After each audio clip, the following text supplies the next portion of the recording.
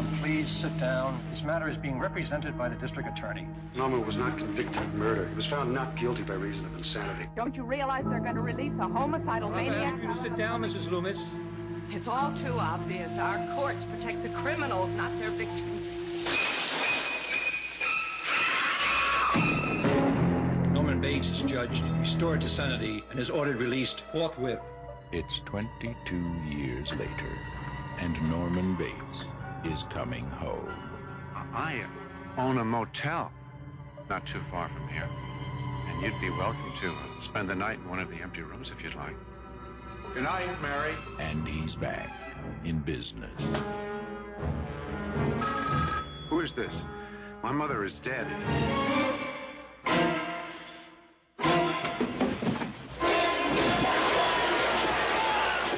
I'm telling you, there was a note on that wheel from my dead mother.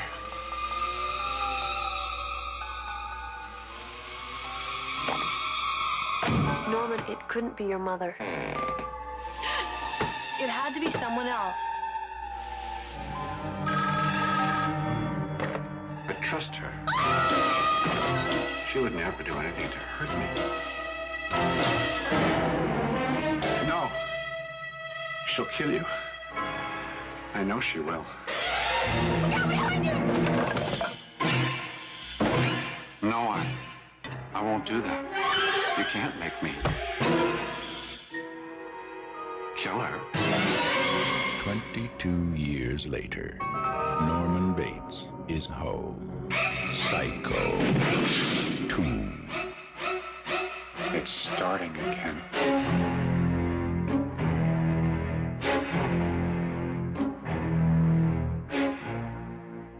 On this episode of Adam's Corner, we welcome to the show Ray Morton, who has previously been a guest on Movie Geeks United with me many times, and we've done many retrospectives on films that were celebrating anniversaries, and continuing with that tradition, that's what we're going to be doing on this episode with the 40th anniversary celebration of Psycho 2, directed by Richard Franklin. And it's hard to believe that this film was released 40 years ago in June of 1983. First, I'll say that if you haven't read any of Ray's books, I would highly recommend you getting them or looking them up. There's so many of them. There's great books on the making of the King Kong films. There's a great book on the making of Close Encounters and A Hard Day's Night, and so many others. Just go to where you normally find books and look up Ray Morton, and you'll find some great reading material if you are a serious film fan. So I just wanted to give you a little shout out there. And so we'll get right into this with the genesis of Psycho 2. This was a sequel 22 years after the original film's release, and that's something that seems to happen every time we turn around these days, but back then it was kind of an anomaly, I believe. So I'll let you tell us a little bit about it. Yeah, no, well, first of all, congratulations on the new show, and thank you very much for having me on. I appreciate that. Oh, always glad to have you on. You're just always so knowledgeable, a fount of knowledge, and always enjoy our conversations, and I just hated to see them go by the wayside. So those of you who religiously followed me over at Movie Geeks United and enjoyed these conversations, we're going to continue doing them, and we might even step up the pace and do them a little bit more often. Who knows? That sounds good to me. So origins of Psycho 2, kind of interesting because it comes from a bunch of different threads. The first one was that Psycho was actually a Paramount picture, and Hitchcock at that time did many of those great 1950s films of his, like To Catch a Thief and Rear Window and all that at Paramount. And Paramount refused to finance Psycho because they thought it was certainly not what people wanted from Hitchcock, and that he was sort of lowering himself by doing a shocker as opposed to one of his, more elegant thrillers, or globe-trotting thrillers that he was doing at the time. So I made a mistake there. They did finance it, but they were not enthusiastic about it. And Hitchcock decided they were only approved a minor budget for it. So he decided to make Psycho with the crew from his television series, which was being done, and this gets a little convoluted, but Hitchcock was represented by the agency MCA, which was the most powerful agency in the business at that time, which was run by Lew Wasserman. And MCA in the late 50s had bought Universal Studios, the physical studio from Universal Pictures, which at that time was called Universal International, and they renamed it Review Studios. So Hitchcock decided that's where Hitchcock's television show was shot. So he decided to use the crew from his television show and to use Universal Studios, Review Studios, as the location for the movie as opposed to Paramount. So Psycho was made on the back lot at what was once and later became again Universal. And that's where the Psycho house was built.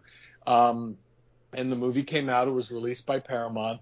But in the early 60s, Lew Wasserman, MCA, then bought Universal Pictures as well. So they bought the studio first, then they bought the company. And when MCA owned the entire thing, Lew Wasserman lured Hitchcock over from Paramount and set him up there. And all of Hitchcock's last decade or so of movies was made at Universal.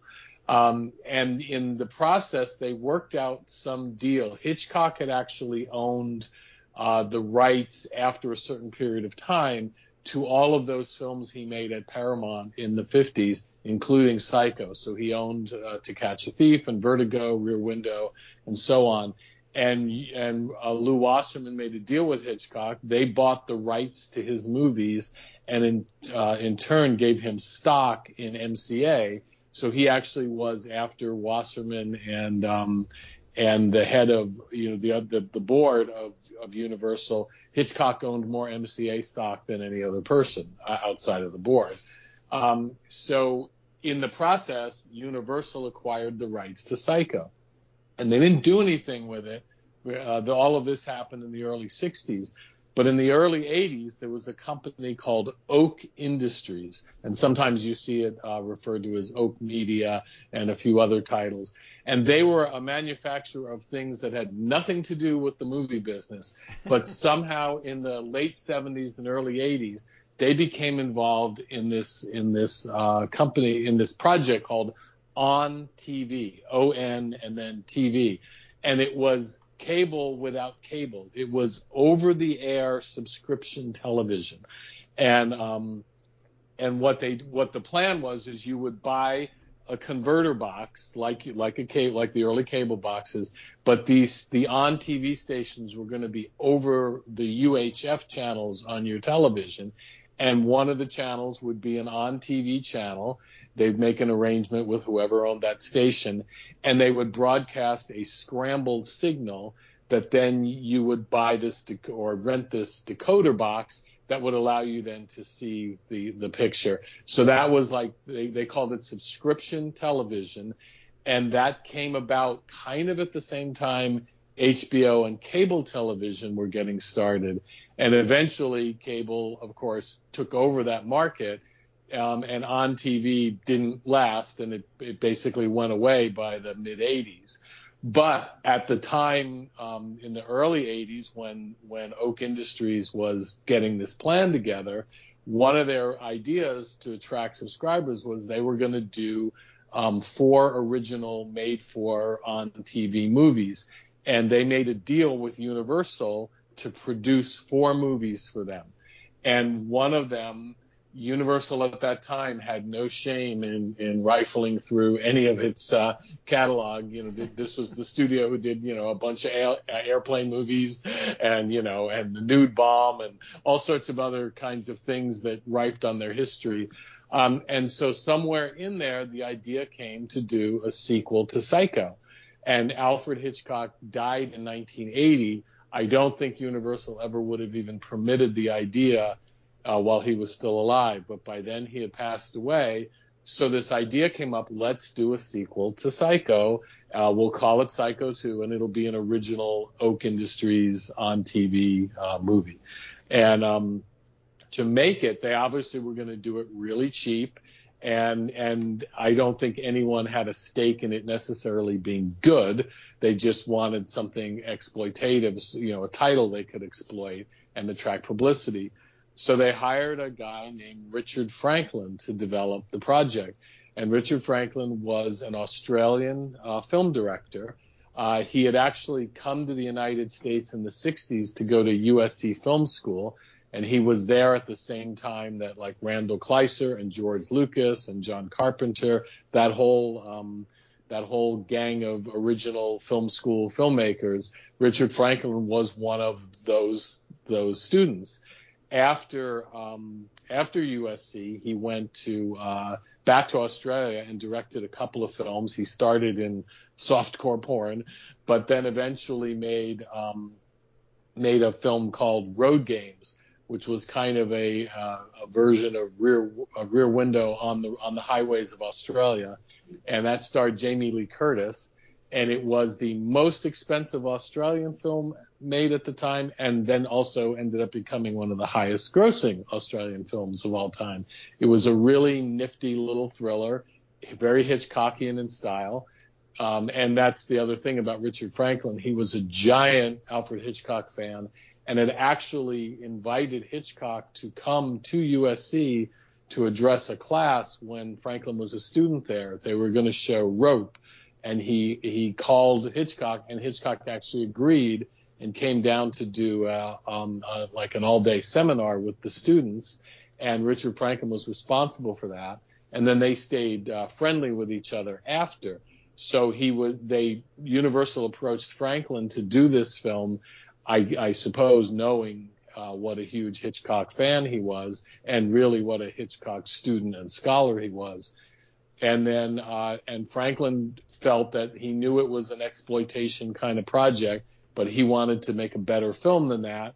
And he ended up hooking up with a writer named Tom Holland, and that's how the project got rolling. Very interesting trajectory, I would say. And I agree with you. I don't think that it would have gotten made had Hitchcock still been alive at the time of its production, or at the time of the idea came to fruition. Or yes. Whatever. I don't even think it would have went before the cameras, long story short. But they did say, I don't know if this is true or not, that Patricia Hitchcock gave her blessing to the film. The Hilton Green, who was the assistant director of the original Psycho, supposedly was asked if he wanted to produce, and he was afraid that Hitchcock may not have approved of the sequels to his films, and he called her supposedly and asked, and she gave the blessing. I'm here. I don't know if that's hearsay or you never can tell. No, I have heard that. As much as any of these things are true, I suppose it was. I imagine they had to make some sort of deal with the Hitchcock estate. I mean, even though Universal owned it, lock, stock, and barrel, I'm sure there was some percentage thing or whatever that had to be worked out. Mm-hmm. And I imagine Richard Franklin doing it probably allowed Patricia to give her okay, because I think she would probably have understood that if anyone was going to treat it respectfully, it was going to be Richard Franklin. Right, that's true. And of course, Alma Hitchcock's widow had passed away in '82, I believe it was, so she wasn't around either. Right. So, yes, and she was closely involved with most, if not all, of his productions.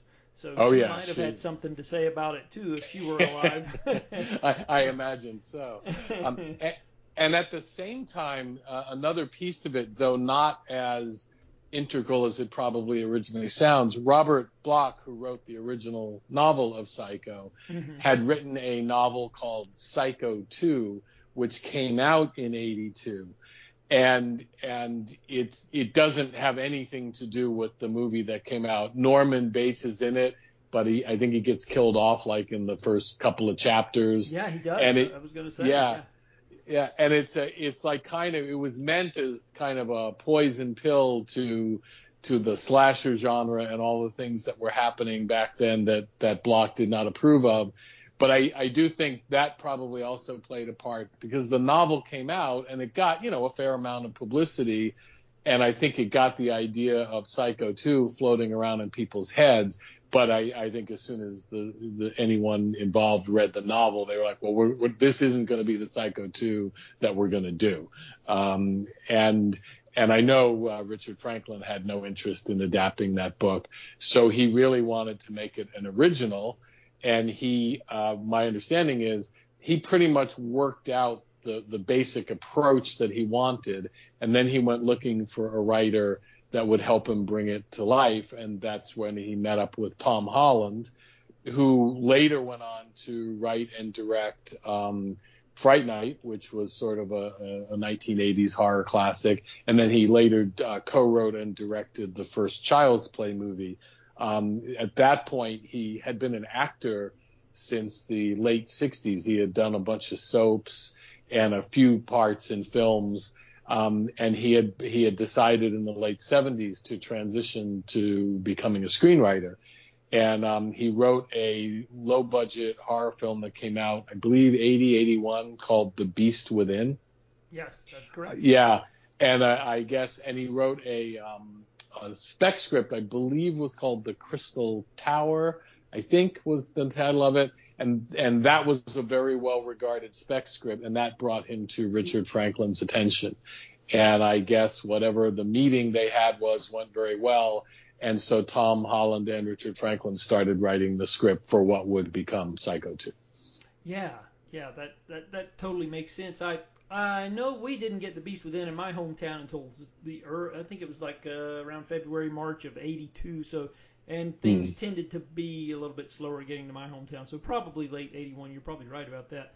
Yeah. And I know he had penned up 2 other films, Class of 1984, which is a somewhat guilty pleasure of mine. I think that's a pretty effective little film starring a very young Michael J. Fox, I might. That's correct. Yeah. It's kind of a reworking of the basic plot of the Blackboard Jungle, where the kids are, terrorizing the teachers. But it's a really, really effective piece of work. And I know Roger Ebert gave it 4 out of 4 stars, I think. Oh, wow. Yeah, he loved it. And I that was, occasionally he would really come out of left field with some of his reviews, and it's like, you really thought that much of that? But I really enjoyed it too. So, and then there's a TV movie he did too called The Initiation of Sarah, right? Yeah, yes. and it's a Carrie ripoff, pretty effective one for a television film. It's a lot of fun too, and that one kind of got a little bit of notice because Morgan Fairchild is in the film, and there's a scene where she's pushed into a fountain and she gets up out of the fountain, and her shirt is wet and the nipples are protruding. And so for television, and it's they show it for a brief second, and then they cut back, and then they're showing her from the neck up. It's funny how they work it in there, but it got by the censors, and it was totally, so that's, believe it or not, out on a Blu-ray from Arrow, but it's really it's a pretty decent little Yeah, well, that film is infamous too, because back in those days they would often release American TV movies overseas as features, and what was famous about that film is they shot a whole bunch of nude footage to splice in. So I don't know if the Blu-ray has both versions, but not just Morgan Fairchild in a wet T-shirt, that's for sure. Yeah, I don't think it. I think it's just the American version that's on there, but it's. But like I said, decent. It was definitely his first. It was his first script, and it's definitely not a bad way to get your career started as a screenwriter when you're an actor trying to make a transition into a different type of different area of filmmaking. So anyway, so I guess we can get into the casting, and of course, I guess the main thing that we need to talk about is Anthony Perkins, who turning down the offer to reprise the role, I believe. When he read the script, he felt differently. Perkins could be notoriously prickly, I think, from people that have worked with him. Yes. I'm really friendly with the female lead of Fear Strikes Out. She lives not far from me, actually, and so she had some really interesting stories. And she's up in her 90s now, so she can tell you all the Anthony Perkins stories. She was there. But anyway, I'll let you tell us about that. No, I mean, a wonderful actor and a famously very troubled man. A lot of conflict within himself, and so hearing that he could be prickly doesn't seem like a surprise to me.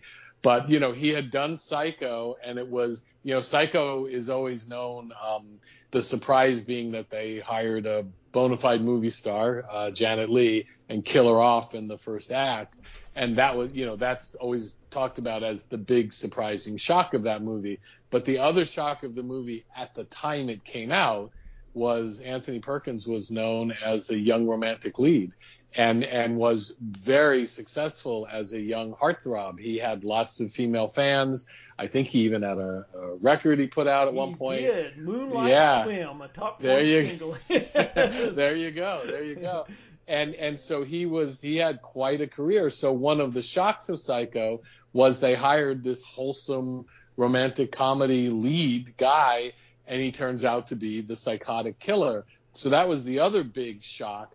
The problem is, and Perkins obviously is terrific in the movie, but it totally changed the trajectory of his career, because once he played Norman, it was very hard for people to see him as the young romantic lead anymore, either in comedy or drama. And so he slowly got reduced to either starring roles in kind of more low-budget thriller shocker material, or only supporting roles, in more major movies, where at a certain point he had been the star of those. So for him, it was a real mixed blessing, because obviously it's going to be the role he's most remembered for, and he's wonderful in the movie, but it kind of really took his career in a direction that he was not happy with. So when they first approached him, because I believe the sequence of events were, when someone came up with the idea, let's do Psycho 2, of course, well, let's find out if Tony Perkins is going to be interested in doing it, because, what would happen if he wasn't, it wouldn't have the same value. So he was approached and pretty much said, absolutely not.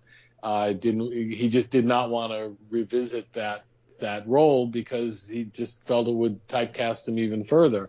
And I think it was Richard Franklin and Tom Holland's idea that we have to make this script so good that he'll want to do it. Meanwhile, other names were floated. The most famous one that you hear quoted is that Christopher Walken was being considered.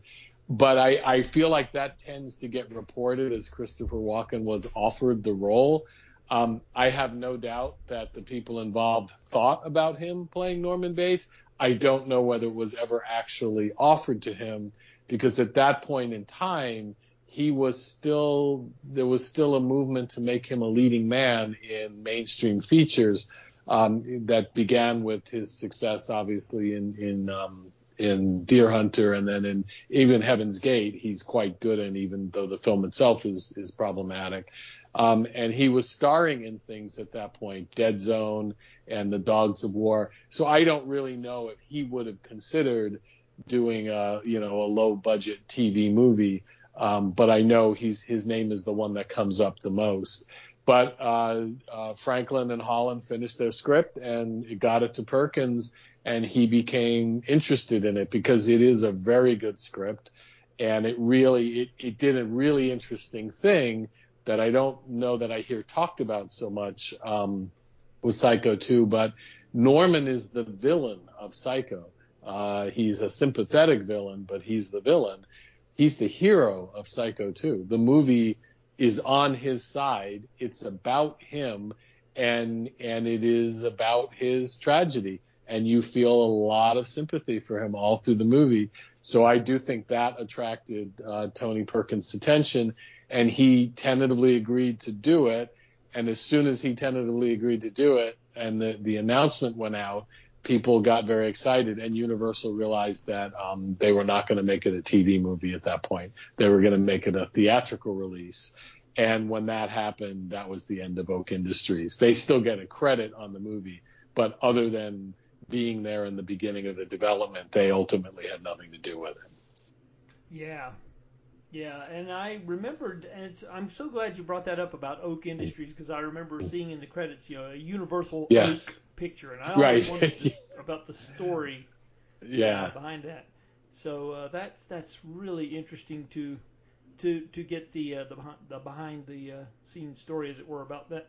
So so we'll get into the The other casting, of course, Vera Miles, they were able to get her convinced to come back as Lila Loomis from the original film, and I thought that was a really smart piece of casting. And they tried to get John Gavin back, I believe, but he was working for President Ronald Reagan. Yes, he was ambassador to Mexico at that point, so I don't think he was going to take time out. Yeah. And they do a clever thing with Vera Miles too, because she's the sort of the nominal heroine of Psycho. I mean, originally it's Janet Leigh, but she sort of fills in, and then they turn her. I'm assuming we're not giving away too many spoilers here.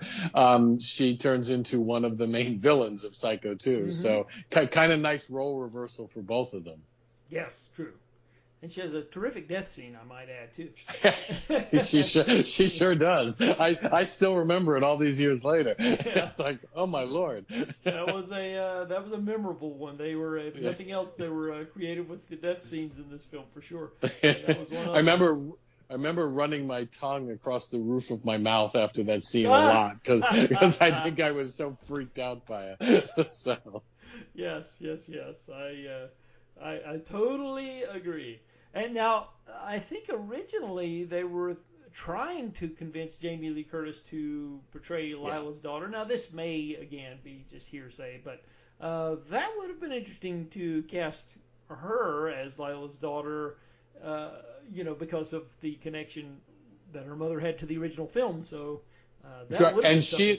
She'd actually worked with Richard Franklin. She was the star of Road Games. Yes. So I actually have no doubt she was approached, but at that was that point where she was trying to transition away from horror films because she'd obviously made her name doing them, and that was the same year that she did Trading Places, where she she jumped into mainstream studio movies, and I don't think she was interested in going back to horror films at that point. So they ended up with Meg Tilly, and I guess we can jump into the fact that at some point fairly early in the production, she ran afoul of Anthony Perkins. Yes. The story that is told is that everybody was fussing over Perkins and making a big deal of it because obviously he was the star of the first film, and supposedly she was unaware of the first film, and therefore unaware, and apparently she was unaware of movies in general. So she didn't really understand why there was all this fuss being made about him, and said something like, "Why is Tony getting all this attention?" And apparently that offended Perkins quite a bit. And he spent a fair amount of time trying to get her fired after that. Now, I suspect that story probably has some truth to it, but I also had the feeling that and perhaps the co-star of Fear Strikes Out would have more stories about this. I guess Perkins was very particular in what he was getting from his co-stars, and he just felt he wasn't getting what he wanted from Meg Tilly. So I think that probably added into it too. But Richard Franklin did not want to lose Meg Tilly. And of course, if you've seen the film, I remember that was the movie that brought her to everybody's attention. She had quite a good career going through a fair part of the 80s, but that was certainly the first time I remember seeing her. I know she did other things, but she's quite good in the film, but Tony just didn't like her. So they didn't get along very well through the shooting of the movie. Yeah, I've heard Tom Holland say that in interviews. He has confirmed that there was bad blood there. So yeah, we're not telling tales out of school, folks. Yeah. And she gave a quote years later. She said that it was the most unhappy movie making experience of her career. I guess she also did not get along very well with Richard Franklin, who, from accounts I've heard, could be quite tempestuous as well. So I guess between Tony Perkins not liking her and Richard Franklin being kind of a tough guy to deal with, she said it was her least favorite movie making experience. Yeah, and of course he's probably going to side with his leading man, having been able to get him to return to that role. I mean, he certainly didn't want to do anything to rub him the wrong way. So yes. So we'll get into the actual nuts and bolts of the production, and the principal photography of Psycho 2 taking place at Universal Studios, of course, Yes. Universal City, on Soundstage 24 from June the 30th to August the 13th, 1982. That's what I have anyway. Yeah. So you can tell us a little bit about what they did in terms of getting the house back and the motel and all that. We'll let you tell a little bit about that. The house, the actual Bates house, was on the Universal backlot. And I forget what film it was originally created for. I believe it was some kind of either period drama or a Western, many years before, but it had been used in Psycho, and it had stayed on the lot, and it was part of the Universal tour, so you could always see it. But at the time they were planning to make Psycho 2, where it was located was kind of right in the middle of where all the tours were going and everything. So the whole thing was moved to a different location on the Universal backlot. So it never left the backlot, but where you see it today on the tour is not where it was when Hitchcock used it. And I had fun. One of my first times going to Universal for business, I roamed around the backlot, and the house was at that time just a facade. There was basically the view you are familiar with from Psycho, where you see the front of the house, and I guess it would be the right side of the house. That was all that there was. There was no left side. There was no back of the house. It was all on scaffolding. And what was funny is when they weren't using it for filming, for the tour, they had a Mrs. Bates in a rocking chair up in the window, but you had to go up the scaffolding to get her. And so they had relocated the house, which wasn't that difficult because it really was just, a facade on scaffolding, to a new spot. And they redressed the little hill to make it look like what it looked like in Psycho. And the motel itself, in the original film, they had built the whole motel. In this one, they only built, I think it was either 1 or 2 cabins, and the rest of the motel, which you actually only really see in one long shot when Norman is driven home after he gets out of prison, is a matte painting by Albert Whitlock, who was Universal Special Effects head of their visual effects at the time. And there's a whole countryside, because the motel is obviously supposed to be located very far off the beaten path, somewhere in the middle of California.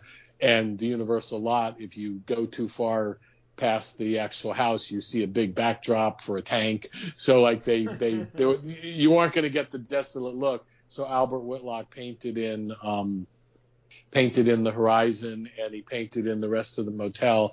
He also did a fair amount of other optical work and matte work on the film. It has a fair amount of paintings and things in it, including a couple of views from the top of the house. But yeah, so that was all put together. When they made Psycho, there was actually the only part of the house that they ever built for Psycho, the interior, was the front entryway and the staircase, because that's where famously the detective was killed. They also built the basement. That was a separate set. But the rest of the house was not actually a full set. So when it came time to do Psycho 2, a lot takes place in the house. So they built a full interior on the stage at Universal, and they found a lot of the old pieces of set dressing that they had used in Psycho. So like some of the statues and things in the entranceway are original. Some of the handrails and things are. If you look closely at Psycho 2, the interior is clearly on a stage, because anytime you see someone come to the front door, they'll do long shots running up on the house on the back lot, but there's a painted backdrop behind them of people when they actually come to the front door. So all of that was done on a stage. And it was a pretty quick shoot. They never really left the back lot. The opening has an establishing shot at a real courthouse. There's a courthouse at the end that is famously the To Kill a Mockingbird courthouse on the back lot of Universal, where Back to the Future was done and a bunch of other things.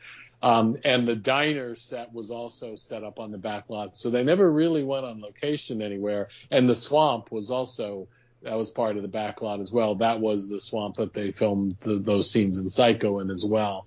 So they kind of recreated and augmented and added, but they tried to make it as authentic as they possibly could. And then they got filming, and as I said, it's a fairly quick shoot. My understanding is fairly uneventful, except for the fact that Tony Perkins did not care for Meg Tilly. That was a problem. The other difference, and they kind of had to agree to this, was that was kind of the height of the first wave of the slasher movies. Mm-hmm. And one thing Universal insisted on is they had to have a couple of slasher killings. So, of course, what's notable about Psycho 2 is it is much more graphic in its violence than the original Psycho, which was all about suggestion. In this one, we have people getting stabbed through the mouth. We have teenagers having sex and getting killed. I think was Tom Holland referred to it as the dead teenager phase of filmmaking, I believe. So you had you had a bunch of other. You had Dennis Franz being killed in a fairly graphic way. So the violence quotient and the blood quotient was definitely amped up for that film. Yeah, it certainly was, and that is the only thing that maybe places it squarely in its time frame. I guess you would say maybe dates it a little bit, is the inclusion of all the graphic violence that does appear there. And there were a few critics who took umbrage with that, but generally speaking, I think most people just went with it as it were, and just figured that was just part of the culture at the time. So anyway. Yeah. They did a recreation. Franklin, of course, was going to do this. They did a recreation, a little bit of the shower scene. Meg Tilly takes a shower at a certain point, and Franklin repeats a lot of the same camera setups to get you creeped out and worried something terrible is going to happen to Meg Tilly. And nothing does in the film except obviously they brought in a body double because they had to put in some nudity because it was the early 80s. So for those of you who are curious, that's not Meg Tilly, that's a body double. So, yeah. And famously, there's a shot when they first enter Mother's bedroom for the first time where if you look carefully, one of the shadows on the wall is Hitchcock. It's the shape of the famous Hitchcock silhouette, and that was because Richard Franklin wanted Hitch to have his cameo in Psycho 2, so he does. And Franklin has a cameo in Psycho 2 as well. He's playing a video game in the diner when Anthony Perkins comes in. So they got to have fun with that kind of stuff. Franklin did a really great job of working out a lot of the suspense and the murder sequences. The plot is, of course, super twisty, so there's a certain point where you're really not sure what's going on, but it always keeps you on the edge of your seat. So he did a very, very good job. I think the script is excellent, and I think Franklin did a terrific job of executing the script. It just turned out very, very well. Yeah, I think so. Very, very much so, yeah. Tom Holland actually gets a small part, too, as Deputy Norris.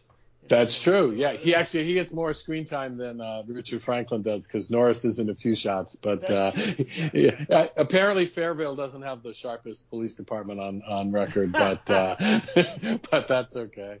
And they did a fair number of pretty decent optical effects.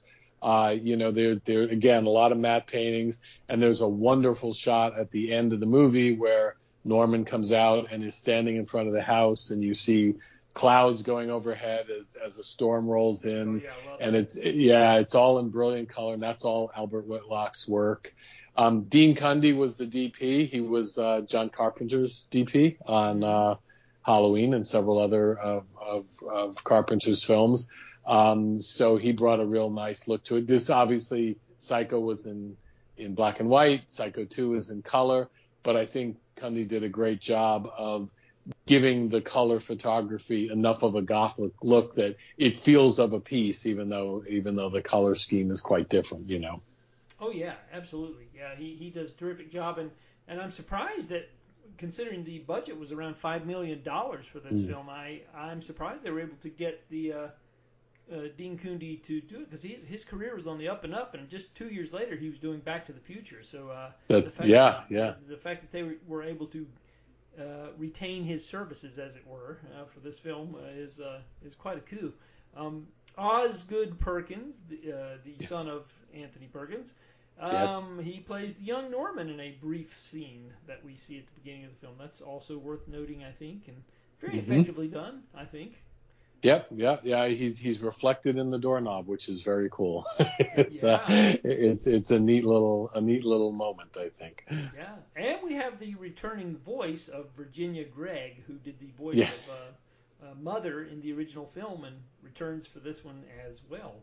So, yes, she actually gives the last line of the movie, which is one of my favorite lines of like great movie dialogue, where she tells them to go down and open the motel. She says, "What are we supposed to live on? Hope." I love it too. It's like, oh my God. It's great. Absolutely.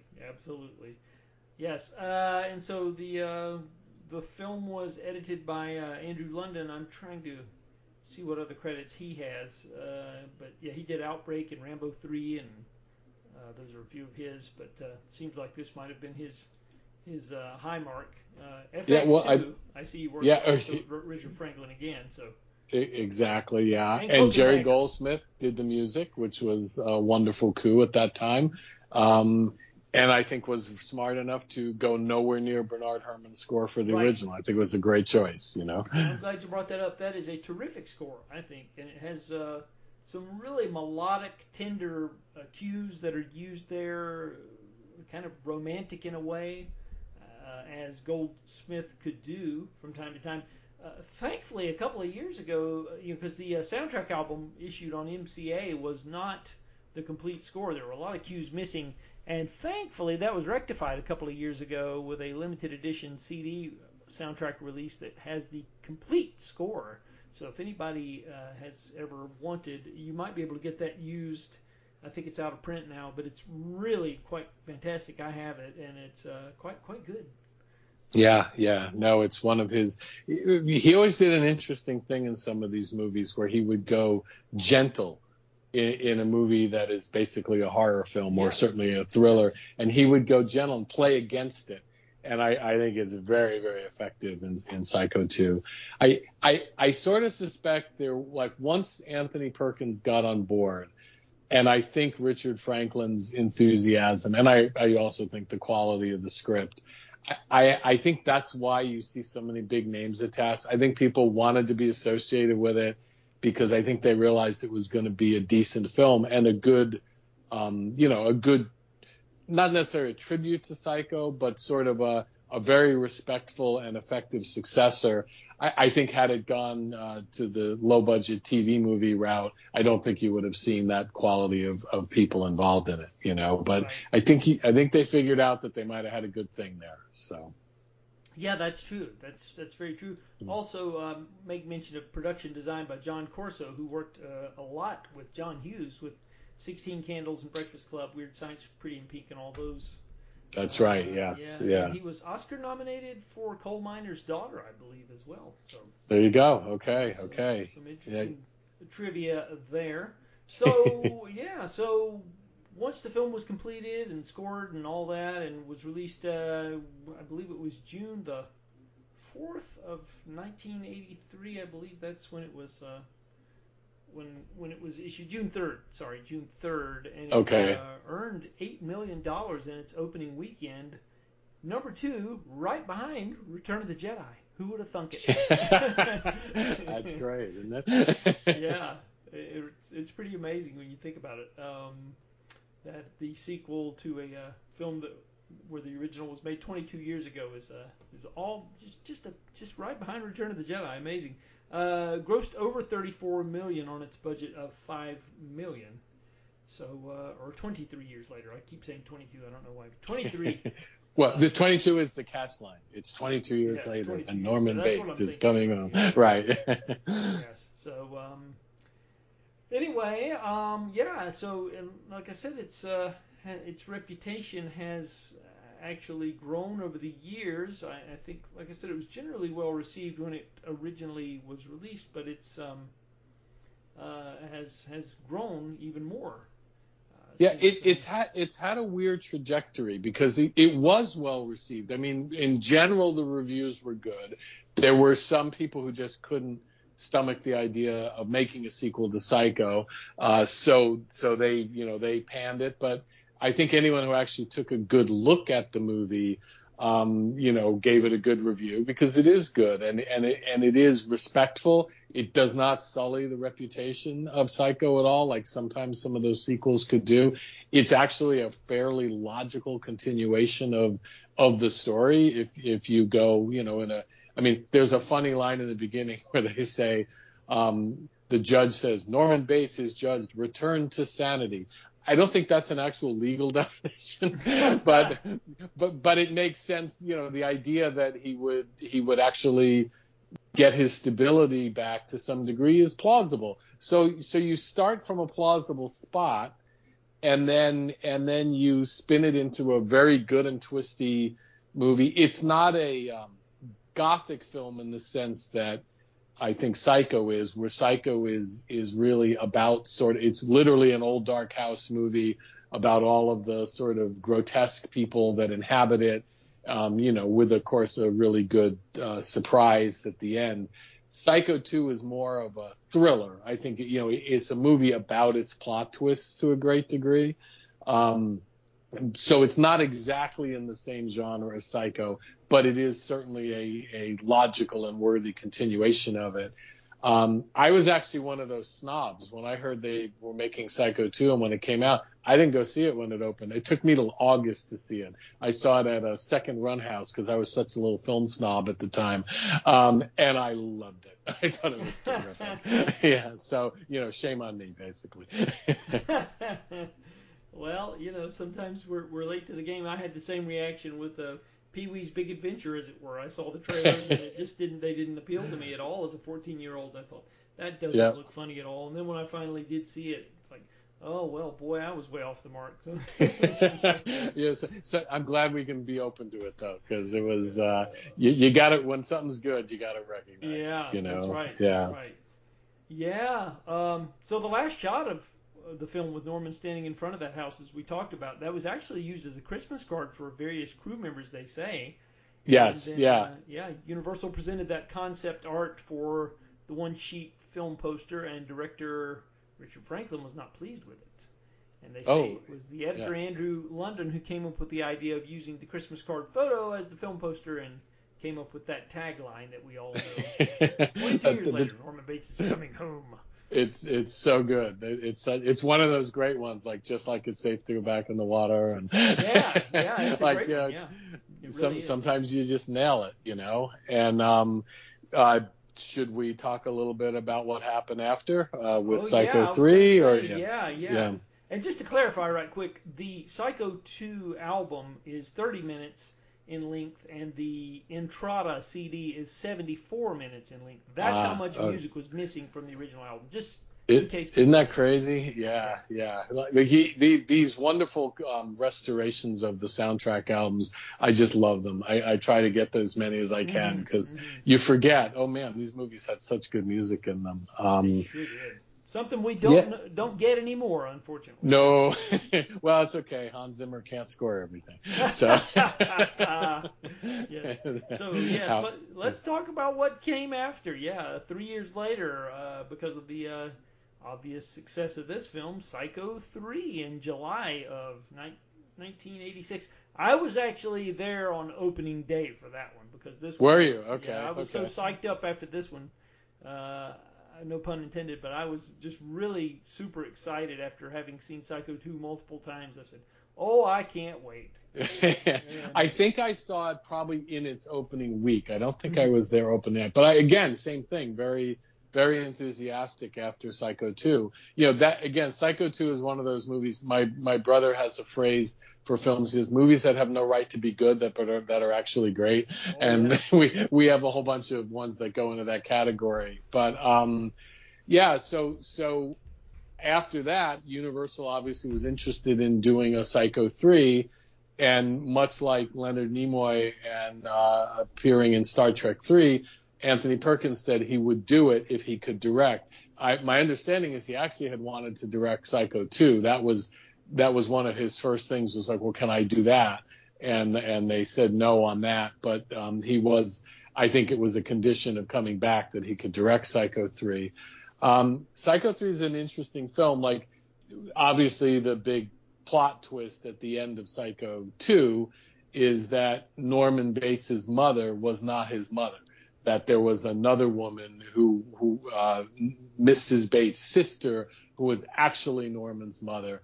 And that allows the plot to play out, where mother is dead, but mother is still there. And then, of course, there's the wonderfully horrifying ending of Psycho 2, where he slams her on the head with a shovel and kills her, and then she becomes the new mother, basically, as Norman slips back into insanity. Because that where we end up in the movie is Norman is insane and mother is back. So Psycho 3 picks up from there. If you go by sort of the timing of the thing, it's only supposed to be a short time after the end of Psycho 2, a couple of weeks or a couple of months, perhaps. There's an interesting little reference to Meg Tilly's character. She's seen at one point in Psycho 2 reading the book In the Belly of the Beast, which was a pretty popular bestseller at that time, and you just see a faded copy of it in the grass outside of the house in Psycho 3. We didn't mention one thing. In the ending of Psycho 2, Meg Tilly's character was not supposed to die. There was as written, they said she'd gone insane and was now locked up in an insane asylum. But in the editing process, they cut all of that out, so she is killed at the end of Psycho 2. So there's ghosts of her hanging around in Psycho 3, which I thought was interesting, given Anthony not caring for her very much. But yeah, and that was started as a pitch by the writer, and this is terrible. I'm just suddenly blanked on his name. Charles Edward Pogue. He also it is wrote Charles The Fly, Edward Pogue. the same summer, I believe. Yeah. Yeah. Shame on me. Fly, Yeah, exactly. Yeah, that was his big 1-2 punch. He had come up with the original pitch on The Fly, and he came up with the pitch on Psycho 3. I think the story idea for Psycho 3 is brilliant. I don't know that I think the execution was brilliant, but I think that Psycho 2 did the fun thing of taking the very sane Norman and making him insane and bringing back mother. So we're right back where we were when Psycho started. And what I think Pogue's greatest brainstorm in Psycho 3 was he wanted to cure Norman once and for all, and he wanted to do it by having Norman have a showdown with mother, and that is how the film was promoted. Norman confronts mother. And obviously a lot of it is taking place in his head. I think the idea of it was brilliant. And I think the original scripted ending, which was Norman is arrested for all the murders he commits during the course of Psycho 3 and is hauled off. And I think the sheriff says something like, "You will never get out again." Meanwhile, we know he's returned to sanity because he has finally killed mother in his mind, as well as physically. And he says something along lines of, "Yeah, but I'll be free." And as written, I think it's just and the original ending of the film was supposed to be just the Psycho house receding in the distance as the car drove away.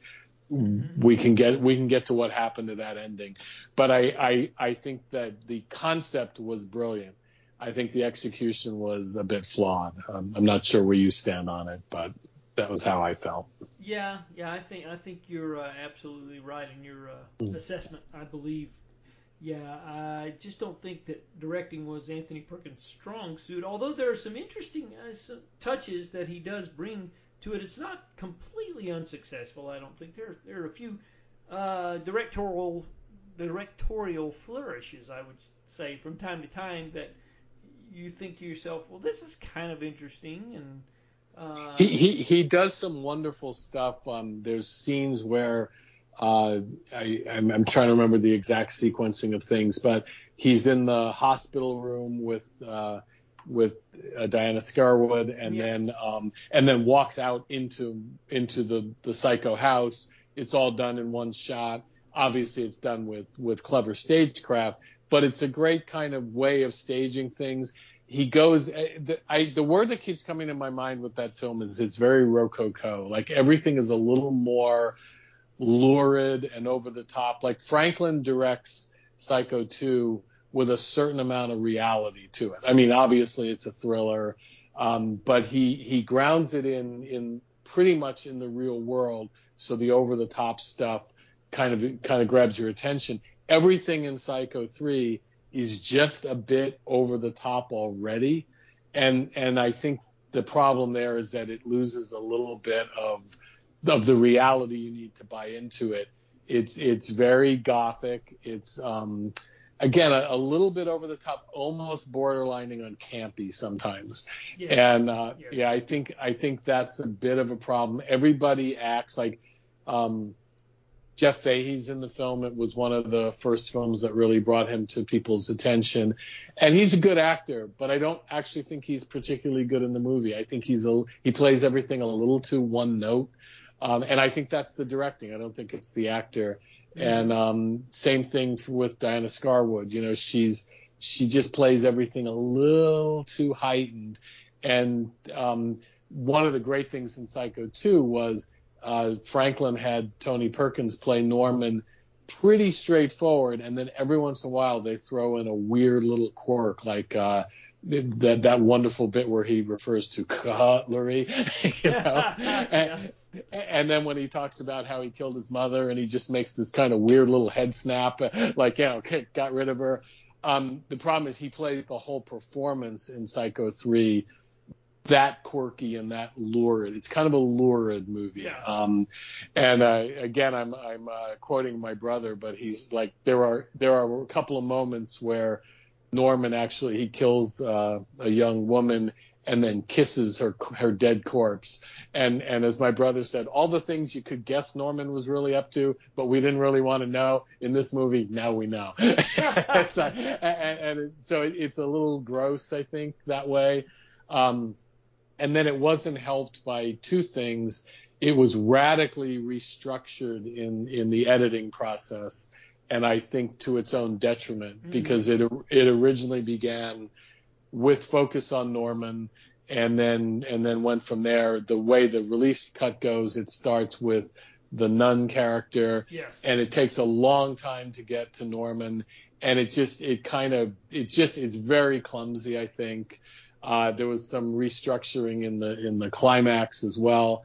And then Universal, the other piece I think that undermines it to a great degree is that Universal, after the film was done, at that point we were in the really sort of the really sleazier phase of the slasher trend, where it was a lot of TNA and a lot of graphic nudity and violence, and they wanted that put into Psycho 3, so they went back and shot a couple of murders. They added the girl in the phone booth was all new, and then they reshot some of the other ones, like a girl gets murdered on the toilet at some point. Oh yeah. And the thing is, it just got a little sleazy and a little low rent.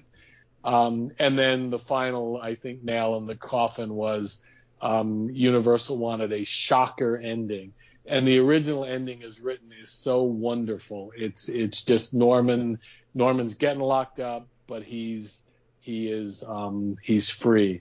And then Universal insisted on an ending where Norman's driving away in the police car and he pulls out Mother's arm and gives an evil look at the camera like, "Oh, I'm still nuts." And I think totally undermined Charles Pogue's great ending, and so I think it just ended up as a bit of a misfire, you know.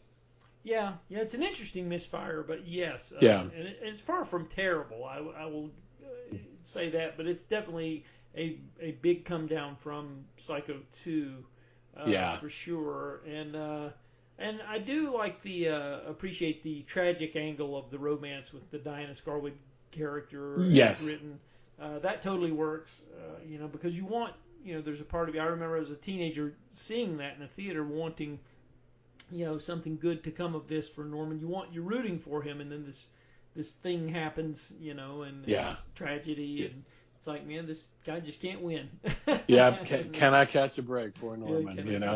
So you do feel for him, and there's some empathy with his character, and maybe that's because of the script and not so much because of the direction. So.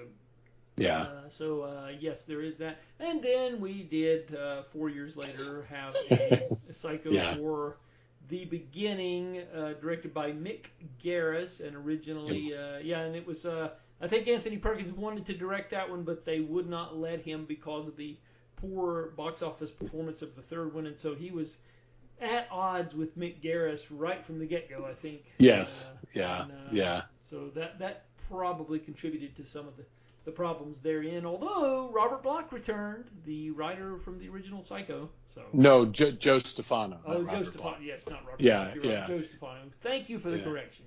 Yes. I was thinking of the novel because we talked about that earlier, and I had that on my mind. So yes. Yeah. I don't know. I have no idea what Robert Bloch thought of it, but it was. That was an interesting film for a couple of reasons. The first was it was one of the first of these sequels that suddenly pretends the 3 or 4 movies that came before didn't come before, which the Halloween series seems to have perfected that. It really is a direct sequel to Psycho, and it ignores Psycho 2 and Psycho 3. It doesn't completely negate them, but it just skips over them as if they never happened. Mm-hmm.